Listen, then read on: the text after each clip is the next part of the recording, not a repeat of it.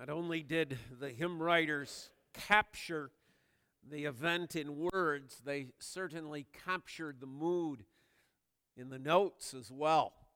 This is a very somber passage that is before us in the Gospel of Mark this morning. It's Mark chapter 14. We're going to be reading verses 32 through 42. And yet, not only is it somber, it is also of great comfort for us as God's people. Mark chapter 14, picking it up then at verse 32. Let us hear the words of the Lord. And they went to a place called Gethsemane.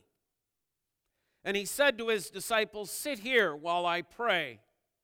And he took with him Peter, James, and John, and began to be greatly distressed and troubled. And he said to them, "My soul is very sorrowful, even to death. Remain here and watch."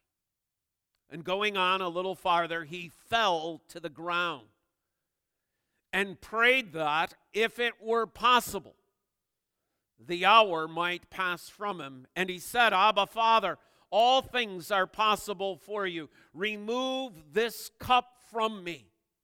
Yet not what I will, but what you will." And he came and found them sleeping and said to Peter, "Simon, are you asleep? Could you not watch 1 hour? Watch and pray that you may not enter into temptation. The spirit indeed is willing, but the flesh is weak." And again he went away and prayed, saying the same words. And again he came and found them sleeping, for their eyes were very heavy, and they did not know what to answer him. And he came the third time and said to them, "Are you still sleeping and taking your rest? It is enough. The hour has come. The Son of Man is betrayed into the hands of sinners. Rise, let us be going. See, my betrayer is at hand." Thus far the reading of God's word. Let's again ask for God's blessing as we think about, reflect upon this passage as well. Let's pray. Almighty God and Heavenly Father, we once again come to you in the morning hour of this, your holy day. Father, we do thank you for the words that have been read. We pray, O Lord, that we would be found attentive in this hour. We pray that you would give Pastor Bob the words to speak, that our eyes and our hearts and our minds would be open to accept this word, and that would be forever changed and better equipped. In your Son's, Jesus Christ's holy name we pray. Amen. And amen. So we have before us this morning the prayer of Jesus. There as he is in the Garden of Gethsemane. And as we think about that prayer of Jesus, we want to look at three things in regards to it this morning. First of all, the place that he chose, the place that he purposed, the place that he was drawing his disciples to.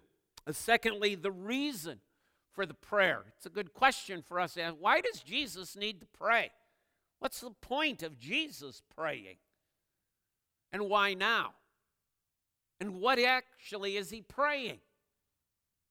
So secondly, the reason for prayer. And then thirdly, some lessons of that prayer for you and I as we reflect upon this passage. First of all, the place. We are told back in verse 26 that after they left that upper room, that they're headed to the Mount of Olives. Verse 26, when they had sung a hymn, they went to the Mount of Olives, or Mount Olivet, as it's sometimes referred to, named, as one would think, for olive groves that are covering the slopes, or covered the slopes, at least at the time of Jesus. Josephus tells us that the Romans, in their invasion of 70 A.D., cut down all the trees around Jerusalem for, I think it's somewhere near 12 miles. So if you go to Jerusalem and take your little tour to the Mount of Olives, and some guide says, here is an olive tree that has been here since the time of Jesus, well, they're not actually telling you the truth. That may be their hope. It might be a good selling point, But according to history, all the trees around Jerusalem were cut in order that the Romans might lay siege. It's about 2.2 miles from Jerusalem, so the phrase "they went out to the Mount of Olives" means they're leaving the city of Jerusalem and they're walking about those 2 miles. The mount itself is approximately 2,700 feet tall. I guess in Michigan we'd call that a mountain. In some places in the world you'd call that a mountain. Other people would simply call it a big hill. But it is indeed referred to as the Mount of Olives. It's interesting, though, that we do know from various archaeological research that the Mount of Olives not only had olive groves upon it, but it was also used as a cemetery. They estimate that somewhere around 150,000 people are buried there. It seems like a staggering number to me, but such indicates the research. During this time, however, it should be noted, this time of the Passover, as well as the other two major feasts, the Mount of Olives becomes a campground.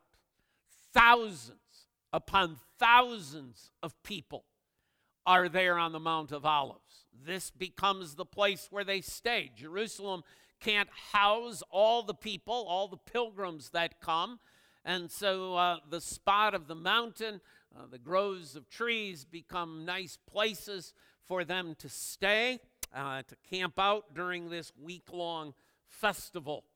It's probably part of the reason why Judas has inaugurated with the other conspirators that there has to be some identifying way of noting that it's Jesus, because they're going to run into lots and lots of people. How are we going to distinguish the one?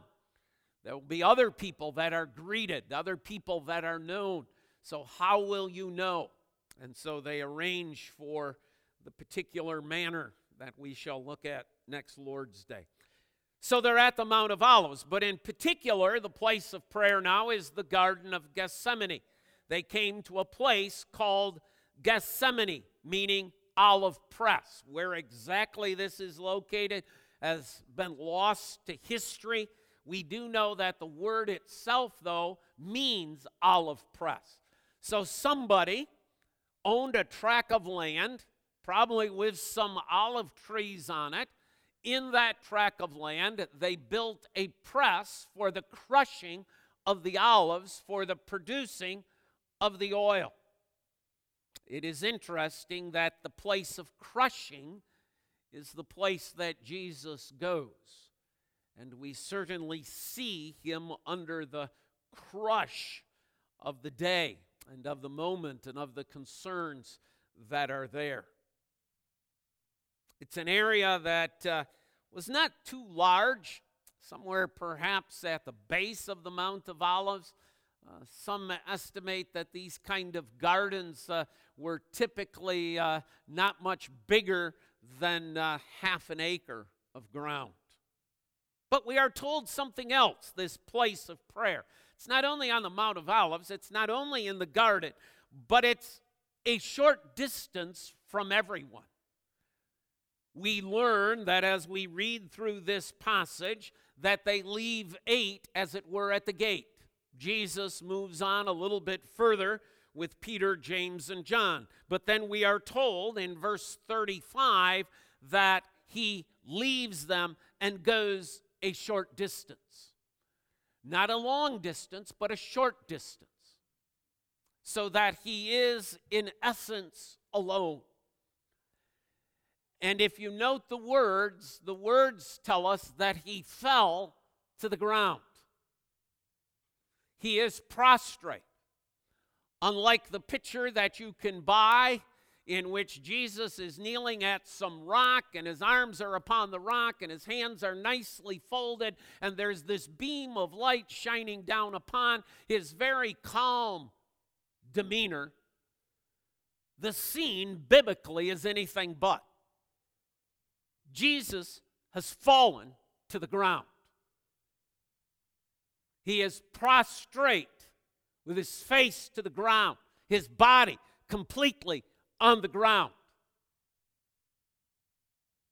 And here is where we hear our Savior pray.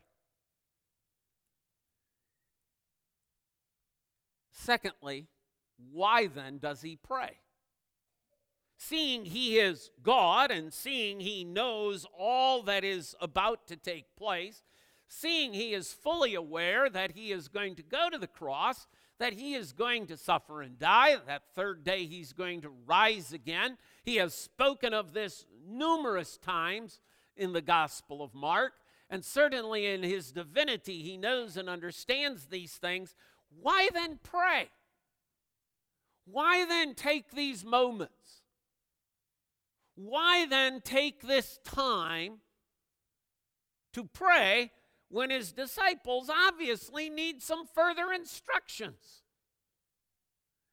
Could they not have been more profitably spent warning Peter a little bit more precisely about what is coming? Speaking to James and John about their little haughty and prideful attitude about wanting to sit on his right and left. Could he have not spent time with those other 8 disciples or with the other folks? Why not spend some time with his mother? Instead, he's alone in a garden, a mountain, alone, praying. First, his reason for prayer is his humanity. Jesus is fully God, but he is also fully man. I know our concerns. I know our cautions about that. We don't want to downplay his divinity. On the other hand, we can get so caught up in the fact of his divinity that we forget he is fully man. Keep your finger here, Mark 14. Go with me to the book of 1 Timothy. 1 Timothy chapter 2.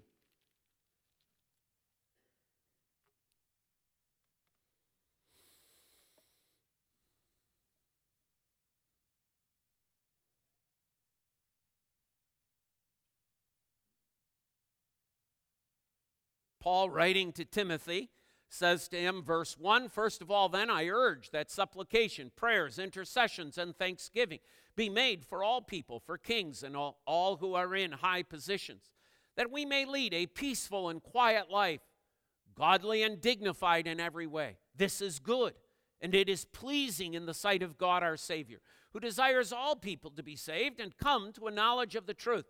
For there is one God, and there is one mediator between God and men." Now note how Paul identifies the man, Christ Jesus. Don't think that the Bible does not underscore this fact or simply assumes it.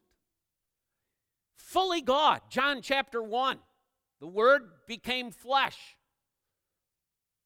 Veiled in flesh, the Godhead see, put it as the hymn writer. But Paul wants us to understand that he is also the man, Christ Jesus.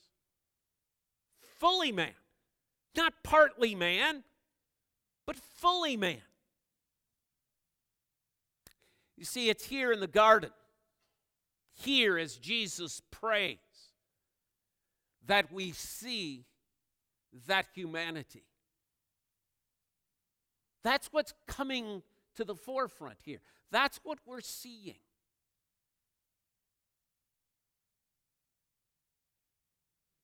Here we see the mystery of Christ Jesus. Mystery that once again we can believe, we can confess, fully grasp, fully understand? No. But the Word is pointing us to this aspect of his being. You say, well, what's the point of that? Why is Paul emphasizing that in Timothy? Because you see, this is our glorious hope.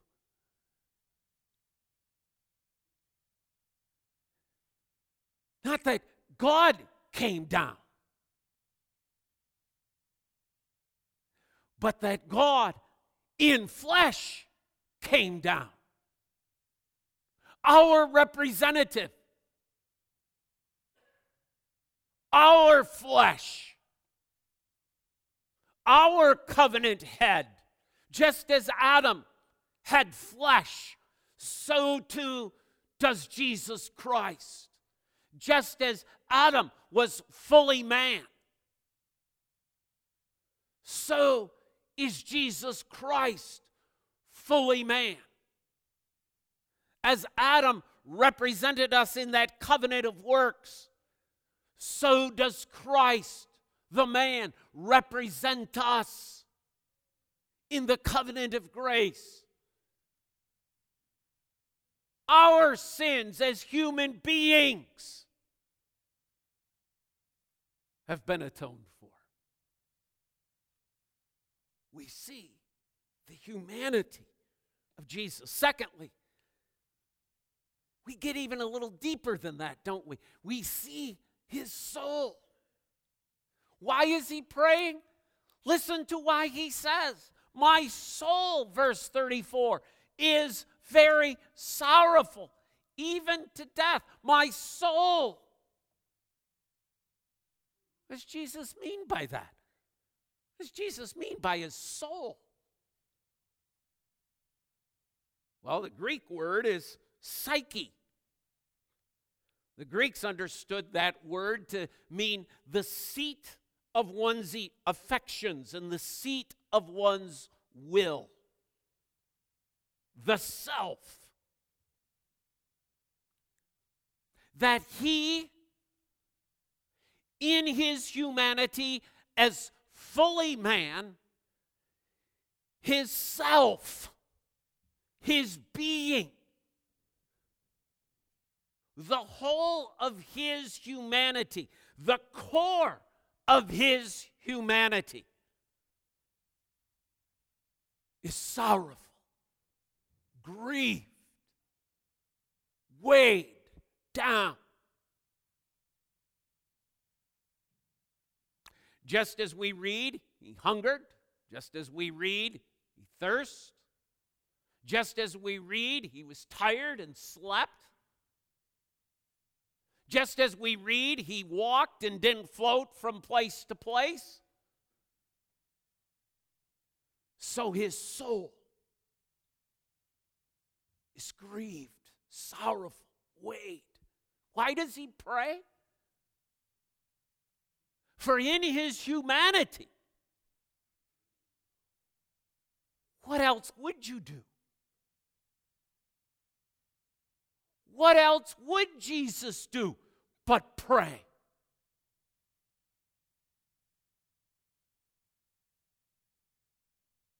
As I said, this is mystery to a certain extent. But yet, we understand it by our own life's experiences, do we not? And yet, how little of this experience we understand. My soul is very sorrowful, even to death. This, he's not talking about, oh, I'm thinking about the cross. He's thinking about this moment in time. This weight upon his humanity is bringing him to the point of a sorrow that brings him to the edge of death itself. Not my words, not my interpretation, the words of Jesus himself.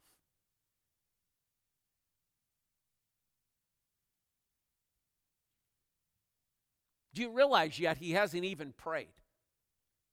Do you realize he has not yet prayed? He has simply explained to the disciples why he's there, what he's going to do, why he's going to do it, and he has not yet prayed. Verse 35. Going on a little farther, he fell to the ground. Interpretation, he prays that if it is possible, the hour might pass from him. How does he pray that? In these words. So Mark, first of all, is telling us the interpretation of what he is praying. Now he's going to tell us the words. Here is the prayer. This is the prayer of the Garden of Gethsemane. Abba, Father, all things are possible for you. Remove this cup from me, yet not what I will, but what you will. What is the request? The cup. The cup. Oh, Father, if possible, remove the cup. What's he talking about? What cup? No cup been mentioned. He's not carrying around a cup. The last time we heard about a cup was back in the upper room, right? And he took a cup and he gave it to them saying, this cup is a new covenant in my blood. What cup?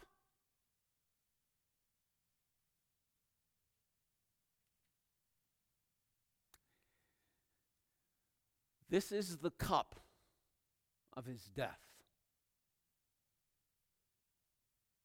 This is the cup of his blood.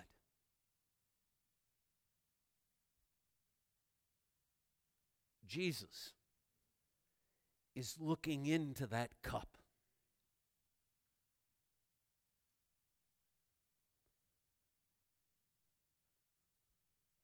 And his soul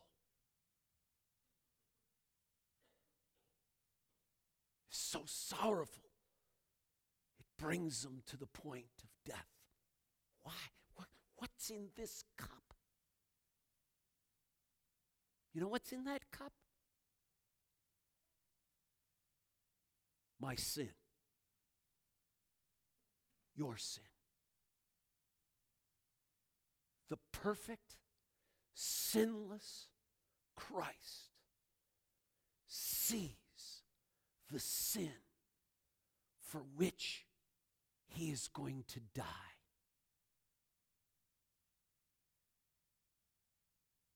And when a sinless, perfect being looks at sin,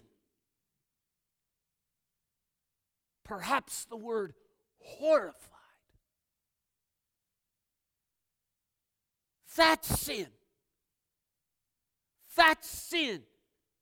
is going to be laid on him. That sin is going to become his.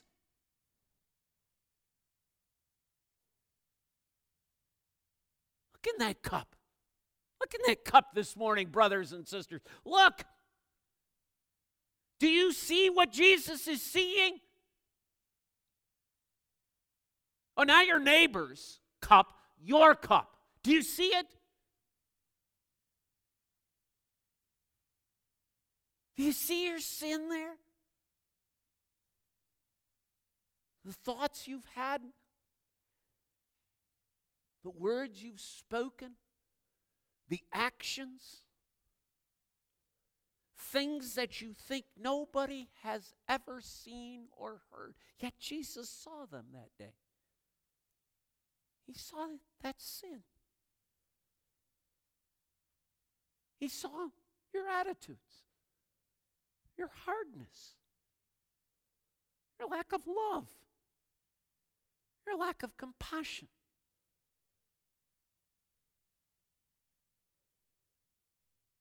That's what Jesus is seeing. Lord, if possible, Father, if there is some other way to deal with these sins other than putting them on me. Father, when I look at Bob's sins, they're so horrific.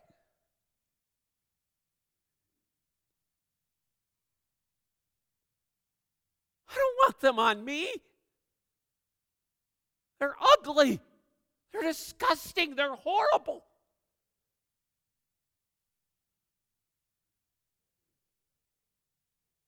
He looked in the cup. He's going to die for those sins. But not just mine. Yours too. For all those who are appointed unto eternal life. Hundreds, thousands, millions in that cup.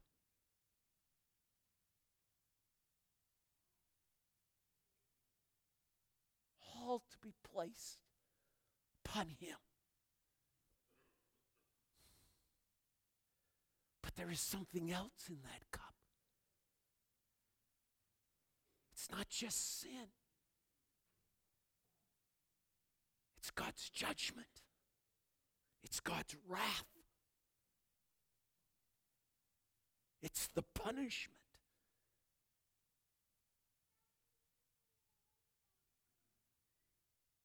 If one sin deserves an eternity of hell, what do all of my sins? What do all of our sins? You see that punishment?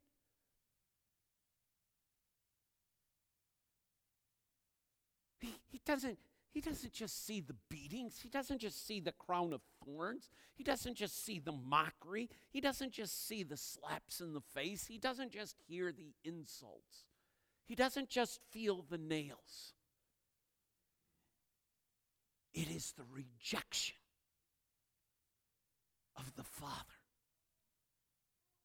Oh, Father, if there be another way to deal with man, with Bob's sins, Lord, his soul is sorrowful, even unto death. Why does he pray? Because of the request, because of the cup that is before him.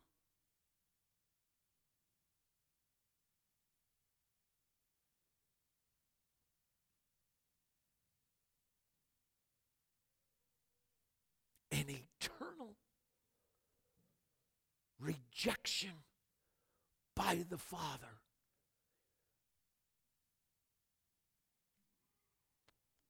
All brought down, pressed as an olive pressed into a few hours of time.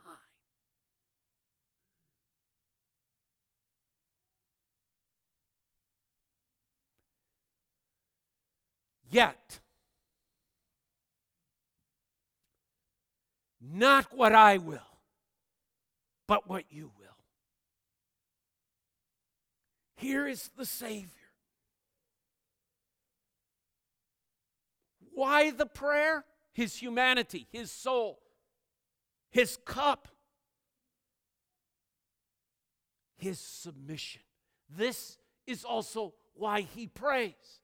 He prays so that we might see his complete willingness to do that which must be done for my and your salvation.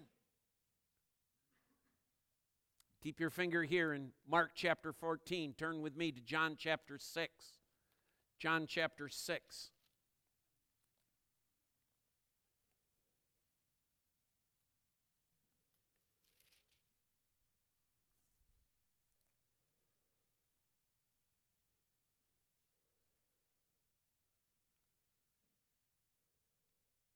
Verse 35, John 6:35. Jesus said to them, I am the bread of life. Whoever comes to me shall not hunger, and whoever believes in me shall never thirst. But I said to you that you have seen me, and yet do not believe.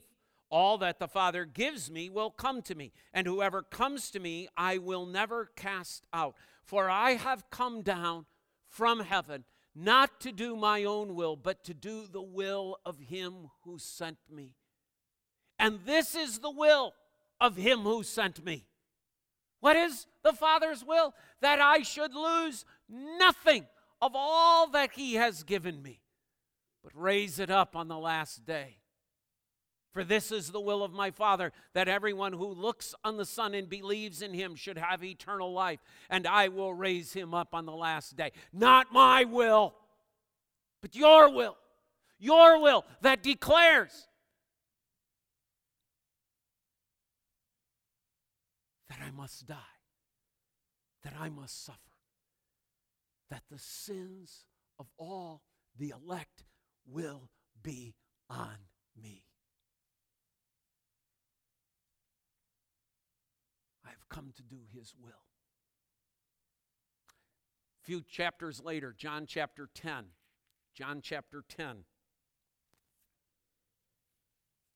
verse 17. John 10:17. For this reason the Father loves me, because I lay down my life that I may take it up again. No one takes it from me, but I lay it down of my own accord. I have authority to lay it down, and I have authority to take it up again. This charge I have received from my Father. Yet, not as I will, but as thou wilt. His willing submission, his surrender, his voluntary laying down of his life, seen not only in those words, of the prayer, but then followed by his actions. What happens there? Look with me at Mark chapter 14 again. What happens? Verse 42, rise, let us be going. See, my betrayer is at hand. His actions, let us be going. Not let us run away from. Not let us go find a place to hide on this mountain. Not let us seek cover. Rise. Let us go to the betrayer. Let us go to the betrayer.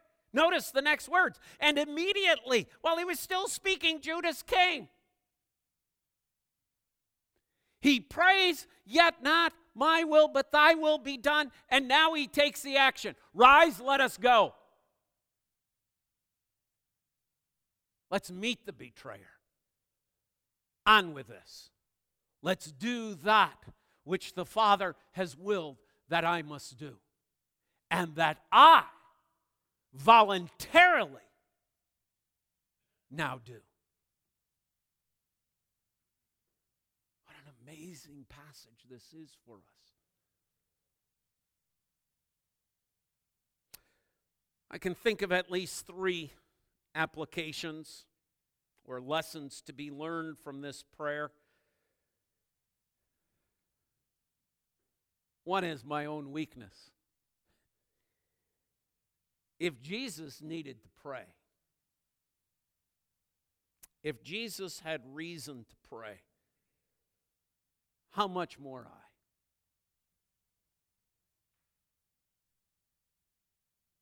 If we see Jesus praying, we've been studying the life of David Thursday mornings, and I know you women have been doing it Sunday mornings as well. We're in the section in the life of David where he's running around all over the place. And he's not praying. He's not seeking the Lord. And things just go from bad to worse.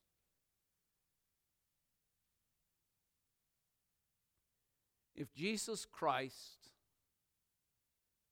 fully God, fully man, prayed, how much more in my weakness? Secondly, how much more in my need? We have an old hymn. The hymn is, I need thee every hour, most gracious Lord. No tender voice like thine can peace afford. I need thee, oh, I need thee. Every hour I need thee. Oh, bless me now, my Savior, I come to thee. I need thee every hour, stay thou nearby. Temptations lose their power when thou art nigh. Remember what Jesus tells Peter? Watch and pray.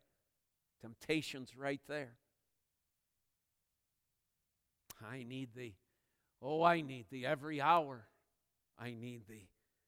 Oh, bless me now, my Savior, I come to thee. I need thee every hour in joy or pain. Come quickly and abide, or life is vain. I need thee every hour. Teach me thy will, and thy rich promises in me fulfill. I need thee every hour, most holy one. Oh, make me thine indeed, thou blessed Son. I need thee, oh, I need thee. Every hour I need thee. Oh, bless me now, my Savior. I come to thee. Sometimes we in our Reformed and Calvinistic mentality look at these 6 weeks that are referred to as Lent, and we kind of go, there's no need for all of that thinking about sin and thinking about the Savior. There's no need for that concentrated time of prayer.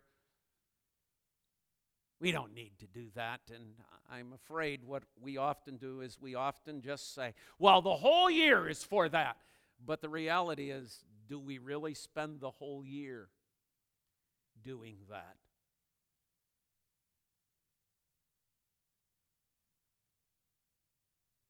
Do we?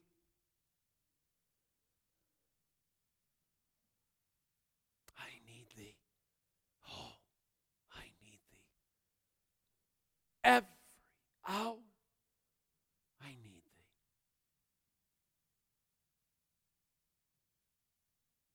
And thirdly, there is a lesson of comfort here, is there not? For here, who do we see but that mediator, that intercessor, that high priest,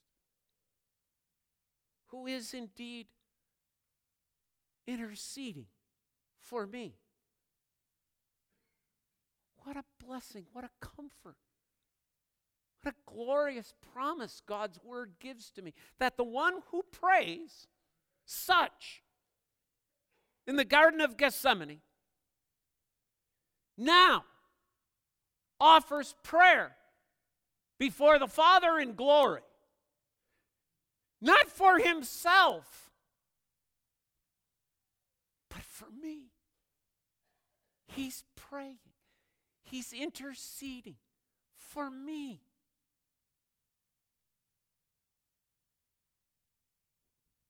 Why? Because he prayed, yet not my will, but thy will be done. And then he did it.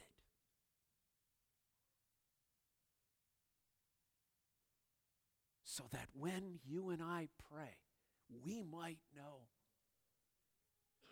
that the Lord Jesus Christ, fully God, fully man,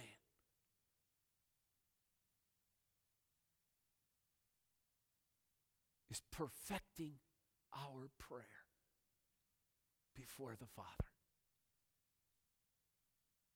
What a comfort to live each hour with. Amen? Amen. Father, thank you that in your word you tell us about your Son in the garden. You didn't omit it. You didn't leave it out. But you told us. You told us of this moment.